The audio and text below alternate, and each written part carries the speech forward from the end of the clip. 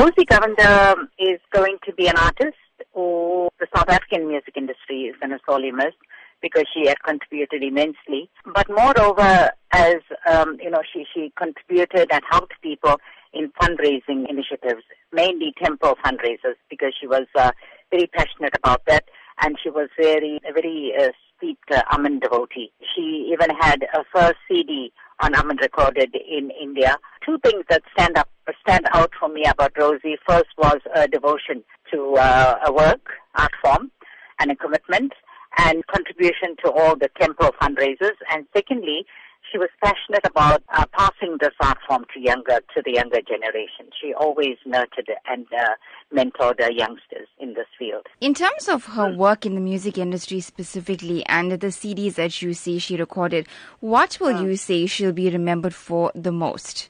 She was a self-taught musician. She didn't know any theory about music, but yet most of her original work, she wrote her own lyrics and composed her own music. And I think that's a big accolade for an artist. What would you say younger artists, up-and-coming artists, can take from the teachings of Rosy Govender?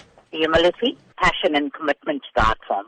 To see it as a divine art form. She also came from the magazine Barracks, and that was the area that abounded with the arts and culture, and she was a product of that community. We also grew up in the same neighborhood in Chatsworth. She had started off at the age of 12 singing. She sang for groups like she sang with the Lakshmi Stars.